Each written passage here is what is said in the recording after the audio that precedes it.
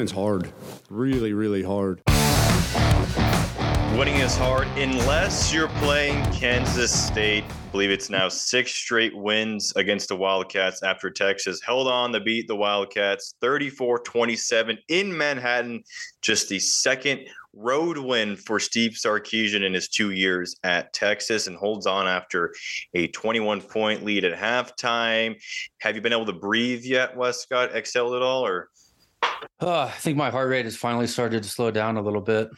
Yeah, but also may have picked back up because we've had a pretty busy day in recruiting. So unless you've been living under a rock or you got off Twitter because of new ownership, it's been a big day for Texas. It started off maybe on a bad note, a decommitment from a 4-star Seguin safety, but then things picked back up. The Westlake defensive end, Colton Vasek, rumors of him flying around that he was going to flip from Oklahoma to Texas, deleted his commitment post from Instagram. It took out Oklahoma from his bio post, started following Texas people on Twitter. And then probably the biggest news of the day, we got word that 5-star linebacker Anthony Hill from Denton Ryan has decommitted from Texas A&M.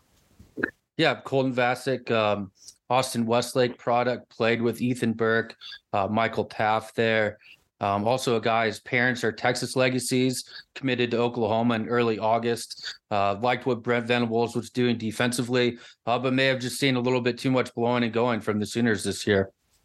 Yeah, the fire hose is not inserted in the mouth right now. Or maybe it still is, and it's just not a good thing. Who could say? But this would be a really big win for Texas. A&M, obviously, they're going through a rough patch right now. 3-5, 3-6, are going to have to win out to become bowl eligible. That includes a win against LSU, is probably going to be, I don't know, maybe top 5 or top 6 in the college football playoff rankings that come out on Tuesday night. If you can flip these guys, I mean, I guess a lot depends on what happens on Saturday, or do you think it doesn't matter as much considering how great the defense has played for Vasek, for Anthony Hill, and for anyone else who might be considering flipping, including David Hicks, the Katy Pato defensive lineman? Yeah, also committed to Texas A&M is Hicks, another stud prospect. I think for recruits most of the time, the week-to-week results don't have a big impact on decisions.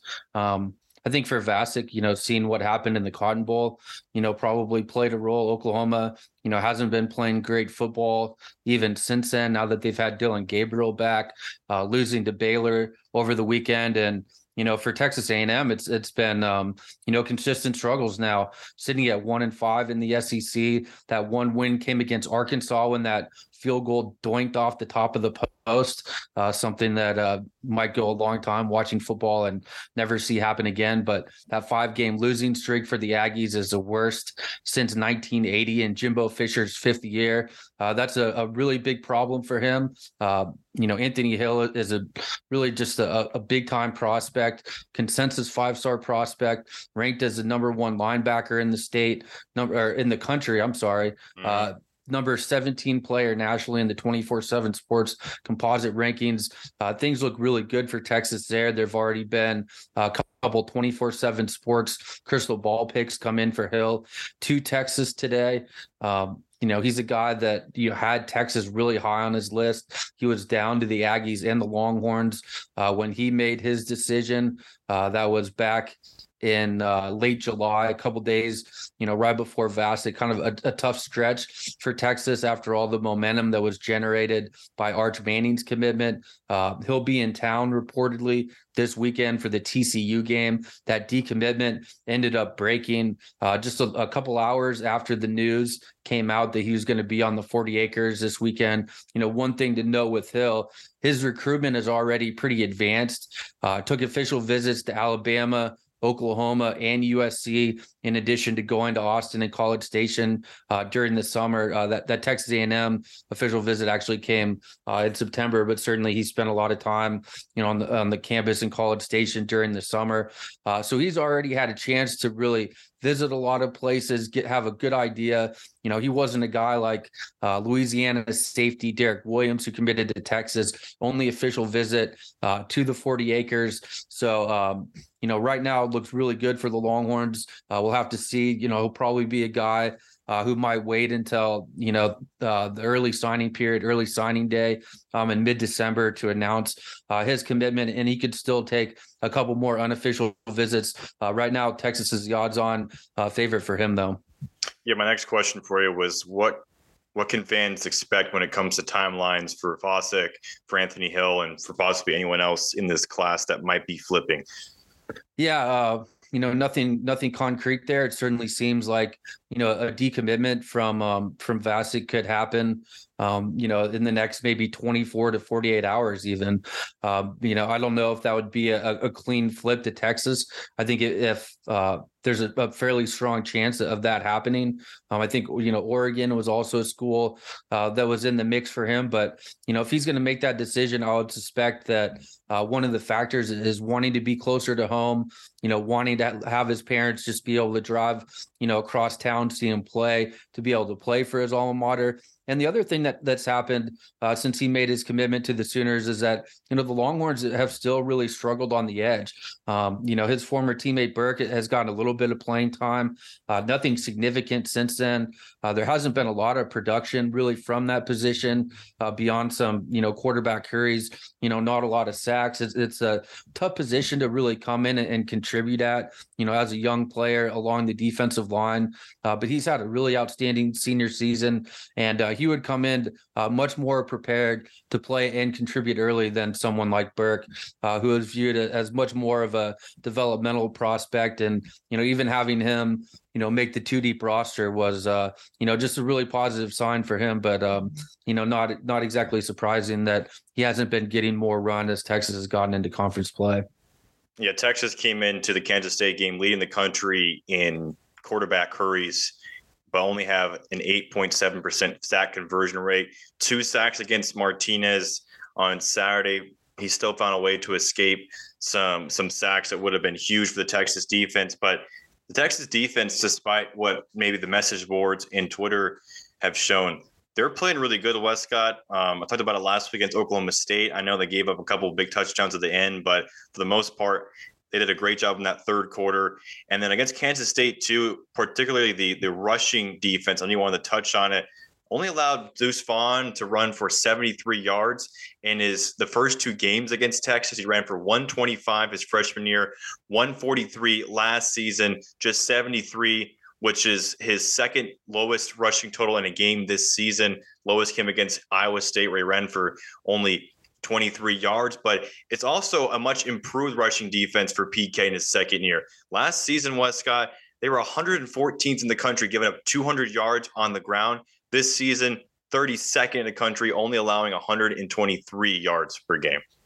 Yeah, and I think one thing that they've done much better is that they've been able to avoid the explosive plays that really hurt them last season.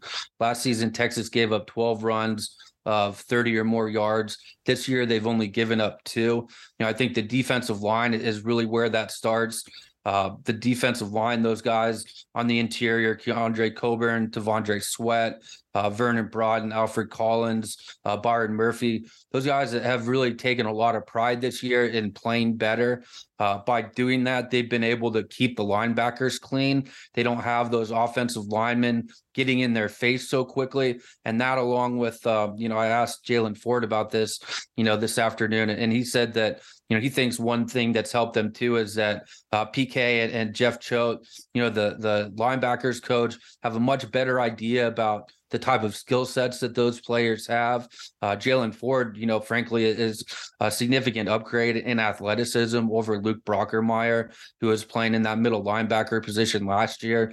But just being able to see the game a little bit more easily, not have to beat those blocks at the second level, as much as you really want your linebackers to have that skill set to be able to do that. The bottom line is that most of the guys who are really good, are able to avoid those blocks or just don't have to deal with them in the first place. Because, if offensive linemen are just getting an easy release to the second level, no matter how good your linebackers are, you're going to be having trouble. And, the other thing too is just, some of the fundamentals have improved for Texas, getting their run fits better.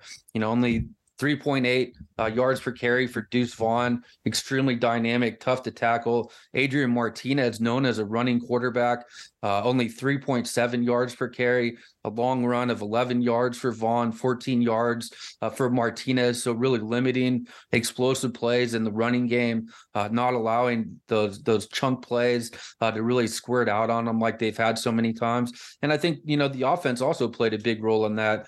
Good game plan from Sark. They came out executing at a high level. We were able to really get a lead. And I think that forced Kansas State to throw the ball more than they would have wanted to otherwise. Martinez, 36 passes in that game. We're able to pick up, they had a big play to Malik Knowles that picked up 62 yards, but that was the only passing play that went for over 30 yards in that game. So on the back end as well, Texas doing a better job of largely keeping those major backbreaking explosive plays from happening, and getting that lead in the first half forced Kansas State to press as well. One of the really key moments in the game was Texas had to settle for that field goal late in the first half. After that, Kansas State was really pressing without very much time left, trying to go down and get a score because they were down 14-10. Jalen Ford ended up taking a really nice pass drop, undercut the route that Martinez was trying to hit, came up with I'm sorry. So Texas went up 24-10. I'm sorry, with that field goal from Bert Auburn late in the half. 1:35 remaining.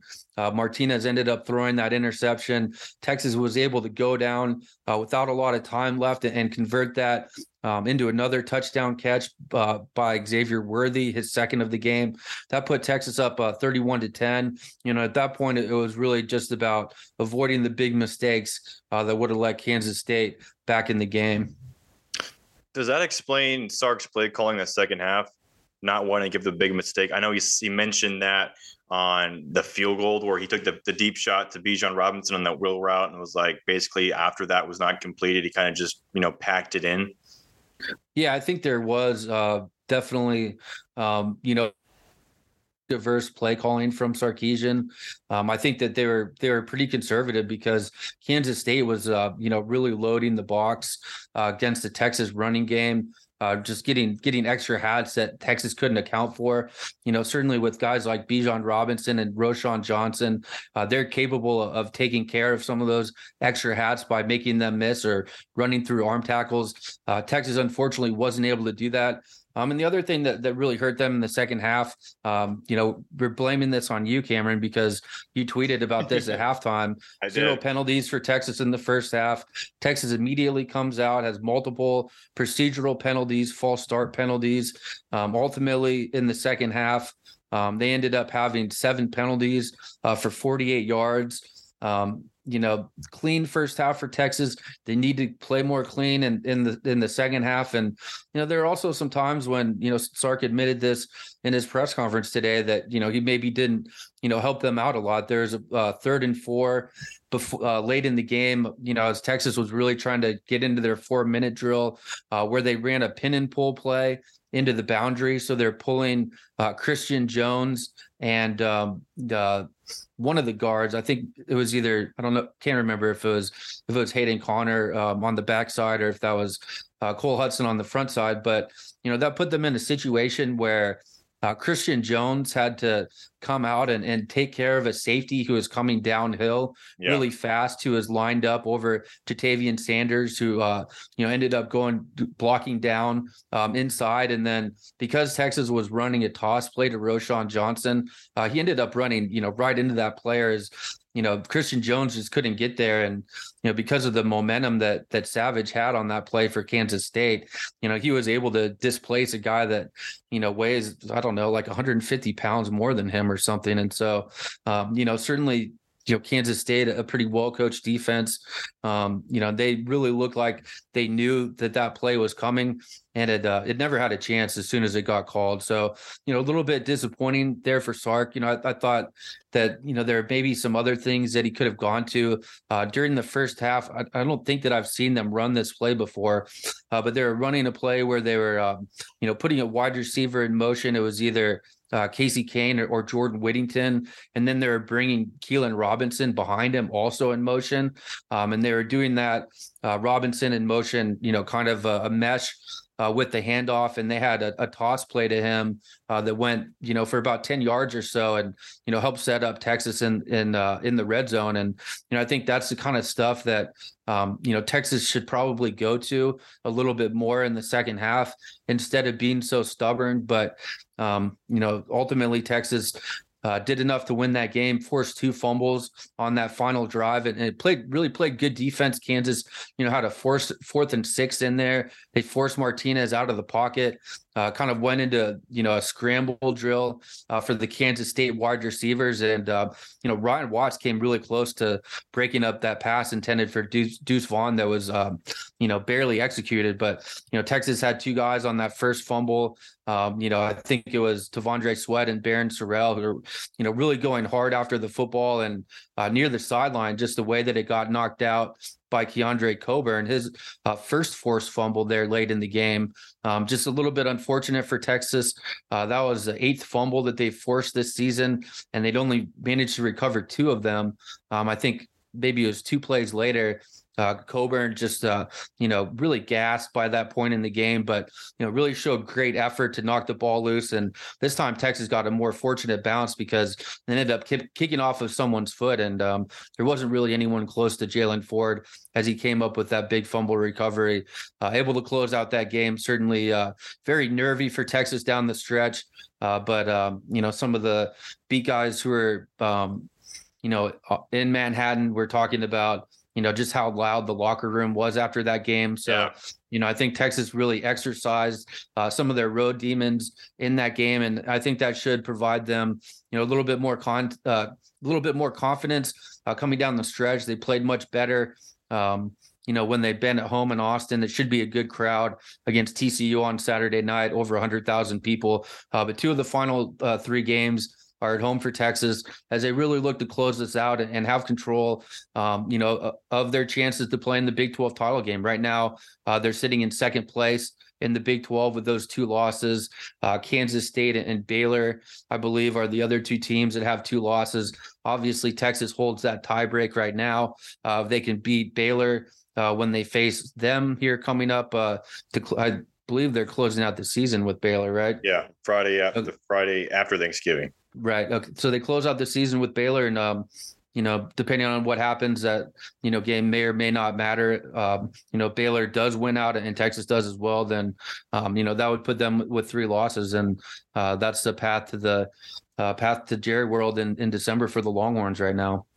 The post-game interviews that Craig Way and Roger Wallace were doing in the locker room, you could barely hear who they were talking to because of the screaming in the background from the locker room. So it really shows you how big of a win it was, because for me and other people, in the media, it was kind of like, yeah, they won, but like the second half, just, you can only score 3 points. You scored 6 points total in your last second halves. You're averaging under 4 points in the fourth quarter in Big 12 play, just 6 points in the third quarter in Big 12 play.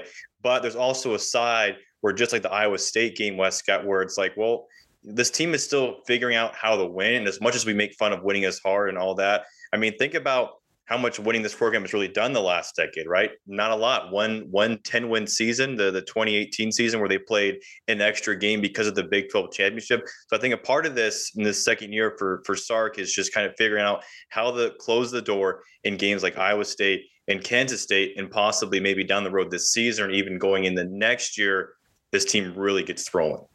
Yeah, he played to win the game. That's the bottom line. And I think people were probably a little bit hard on Tom Herman for, turtling up in the second half of some games. And, I think that's just a very coach thing to do. I mean, you don't want to, throw an interception or just, start giving up sacks and really have those plays that allow the team to get back into it quickly. Texas made Kansas State really work for it in that game. And, ultimately they were able to get the stop at the end. They were able to get a couple big stops in the red zone. Jahdae Barron broke up a pass on 4th and 2. And it was a great play by by Barron. He told us today that he kind of had a big feeling like that ball was coming to him. And, we talked about it a lot this year, just seeing defensive backs for Texas and at other places, really kind of start to panic when they think that the ball is in the air and not, kind of lose their technique and fundamentals in those circumstances. And, that didn't happen for Barron. He did the right thing. He didn't turn and try to find the football. He played through the hands. He was able to do it successfully and with enough physicality to knock it out, but also avoid a defensive pass interference penalty. But on that play, one of the big subjects of conversation with multiple guys today when we were talking about it was that, Texas was in man coverage on that play. Ryan Watts was responsible for a player who ended up going into motion. So, he had to navigate the linebackers as he followed that play in motion. And then Kansas State tried to run a rub route to knock him out and knock him off. And he was able to, stay in phase, even, having to play through that rub route, was able to take that player out and force Adrian Martinez to make a difficult throw that Barron ultimately ended up breaking up. And, Texas was able to force, I think, two other field goals from within 30 yards, or was it just one? The last one was two. Yeah, so forced two balls inside 30 yards by Kansas State. Really strong defense by the Longhorns. That's kind of been, what Pete Kwiatkowski has been playing a lot of, kind of that bend but don't break style, trying to limit the big plays and really once the field gets condensed, then get the opponent off the field. And, Sark was talking about, his frustration with, how some people look at red zone conversion rate. Certainly that's not something that we talk about very much on this show because like Sark, it's all about the touchdown rate once teams get into the end zone, whether it's for the Texas offense or the Texas defense. It's all about forcing field goals because that's worth 4 points right there. And those are big swings in games that are close. Yeah, Texas is second in red zone defense in the Big 12, only behind the Kansas Jayhawks, but 26 overall in the country. And if you want to talk about bowl eligible Kansas Jayhawks, bowl eligible before Oklahoma and Texas A&M, just like everyone predicted this year, right? One other thing about now I lost my train of thought. Ryan Watts. He's having an incredible year, Westcott. The highest graded player on the field, according to Pro Football Focus, like a 90.9 rating. He's playing through an injury. Anthony Cook played through an injury. Jalen Gilbo, he won't be back for a few weeks. But another thing for PK is look at who's out there on the field at times in the secondary and how they're kind of getting better each week, right? The pass interference thing was at Oklahoma State and a few other games this season where it felt like Texas, anytime they threw in man coverage, they were going to draw a pass interference. This last game against Kansas State, 0 pass interference penalties. So slowly getting better. Yeah, I think probably not as much man coverage against these teams that have mobile quarterbacks.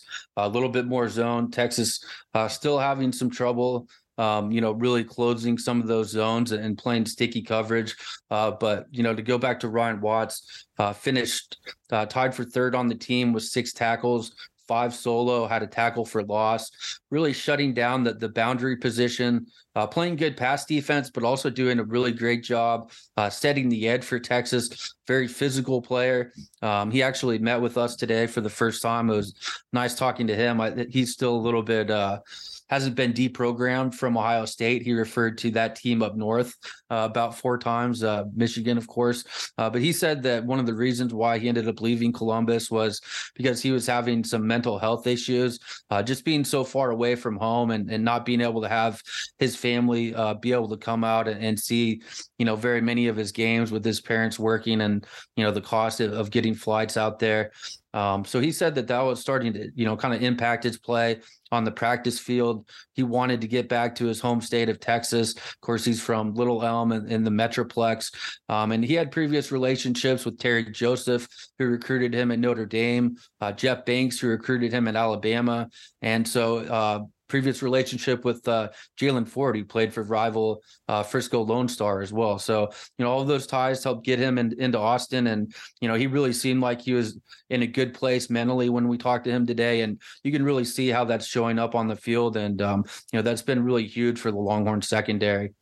Yeah, we're glad to have you, Ryan Watts, if you're listening. And he might be one of the best Texas cornerbacks we've had in a few years. Curious to see where he projects after the season ends. He is a junior, so he could come back for one more year. And without Deshaun Jamison, he'll be gone after this season. Texas could lose their 2 starting cornerbacks. So curious to see what happens with Watts after this season, if he ends up going to the NFL or comes back for his senior year. Yeah, and Ford as well, a guy that's really helped his draft stock, especially in the last month. Leads the Big 12 in tackles, leads the Big 12 with 3 forced fumbles. So he's really playing, at a high level. I'm not sure, where he would really slot. I think he'd probably be, a day 3 guy right now. Of course, that's a pretty big range between the 4th and the 7th round in terms of money. So he'll probably, both of those guys, I would think, will, submit feedback to the, NFL draft evaluatory committee, see what they have to say. I would think that both guys would get return to school grades. Plenty of guys receive those grades, still end up going in the draft and end up being drafted. So it'll just kind of depend on, what their financial situations are like with their family. Ford dealership in Austin, Jalen Ford said he hasn't, got an NIL deal with them yet. They got to hit him up, man. He's playing good enough football for it. Yeah, come on, we gotta hook that up. What are you doing, Ford? But Covert Ford, get him on the line. Yeah, Ford's the best in Texas. Well, not if you don't have an NIL deal with Jalen Ford, right? No, definitely not. Any other thoughts from either today meeting with the media or Saturday's game? Yeah, I think, one of the big issues that Texas is still having is, not being able to hit those shot plays. Another of those topics that seems like has been something that we've discussed, pretty much every week for the last 2 years. Every podcast. Xavier Worthy, 8 targets, 4 catches for 42 yards. 2 of those catches were huge. One of them a post corner route for a touchdown, in the red zone. Always big plays to be able to come up with those touchdowns in the red zone. But just still, Quinn Ewers struggling, with those shot plays. Certainly, didn't look like his finger was an issue with his accuracy, maybe in the same way that it was in the Oklahoma State game. But still 18 for 31. I think I don't remember what the numbers were that Gerald had in the inside. I think he was maybe 2 of 8 on throws down the field, if I remember correctly. People can check the Inside the Numbers post from Gerald Goodridge that we published on Sunday if you want to get the exact numbers on that. But I asked Quinn about that today and, if he thought that they were close to hitting those. And, he said that he did think that they're close and that once they do start hitting those, that the dam's really going to break open. And I think that's one of the final things that, this Texas offense really needs to unlock because, if they can do that and Sark has more confidence, he's going to keep calling those plays. But if he doesn't have the confidence in them, in the second half of games, he only took 1 that I can recall off the top of my head in the second half, really going for a big play, especially, those opportunities are there when teams, have 9-10 guys right within, almost playing in the box or kind of right outside the box, as they really load that to stop Texas running games that have been extremely effective in the last 3 first halves. So that's really the one thing that I think Texas could get better at that could really, help unlock this offense, really produce those plays that can put opponents away. So we don't have to talk about, blowing leads in the second half or just having, these nervy finishes like we saw on Saturday.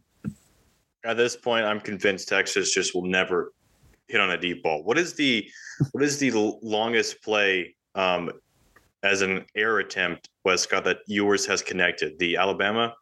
Yeah, I think it would be the throw to Xavier Worthy, the 46-yarder right before he got injured. Yeah, and Sark said he's going to keep taking deep shots because that is a big part of his offense. Just maybe that chemistry with Worthy isn't there. I was curious to see what it would look like with Isaiah Neyor. But going forward, you would think that at least maybe one completion could really change the complexion of a football game. Yeah, that's what Quinn told me today. We'll see if that's the case, and hopefully we'll at least get a chance to find out if he's right about that.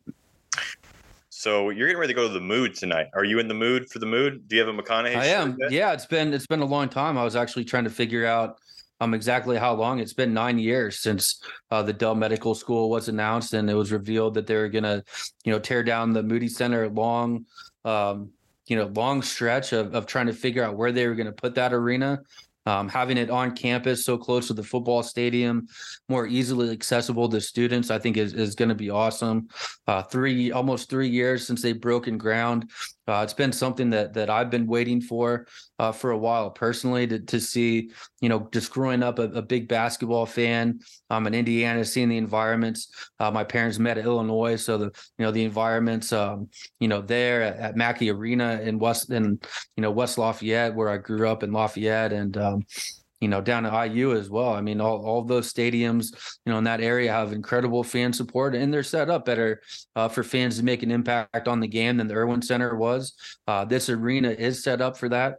I'm excited to see the students around the court, and not necessarily excited to see Joe Golding again after the trauma that he inflicted, on Texas a year and a half ago. But a lot of newcomers for that UTEP team, only 3 returning players. So I think Texas should have a chance to, open the Moody Center in style tonight. Yeah, 8 p.m. tip. If you're listening, go out and catch a basketball game. It's going to be perfect, I think, for a perfect venue for watching basketball. It's nice and neat, but it's also laid out so much better than the Irwin Center. Trying to even walk around the concourse of the Irwin Center was just a pain in the butt. This one is definitely laid out a lot more nicer, considering it's not 50 years old, or how was it, 40 years old, 50 years old? How old was the Frank Gordon Center? Opened in like 1970, right? Yeah, sometime in the 70s. But I guess you're saying that I don't have to do my pregame elbow sharpening like I used to before the Irwin Center? Good Lord, no. So enjoy it. I'll let you go. We'll be back Wednesday to preview the TCU game. Check out burnorganization.com for coverage from tonight's Texas basketball game against UTEP and more coverage. And, of course, check out the Longhorn Republic podcast they'll be dropping Tuesdays and Thursdays. All right, enjoy the Mood, Westcott. Cheers.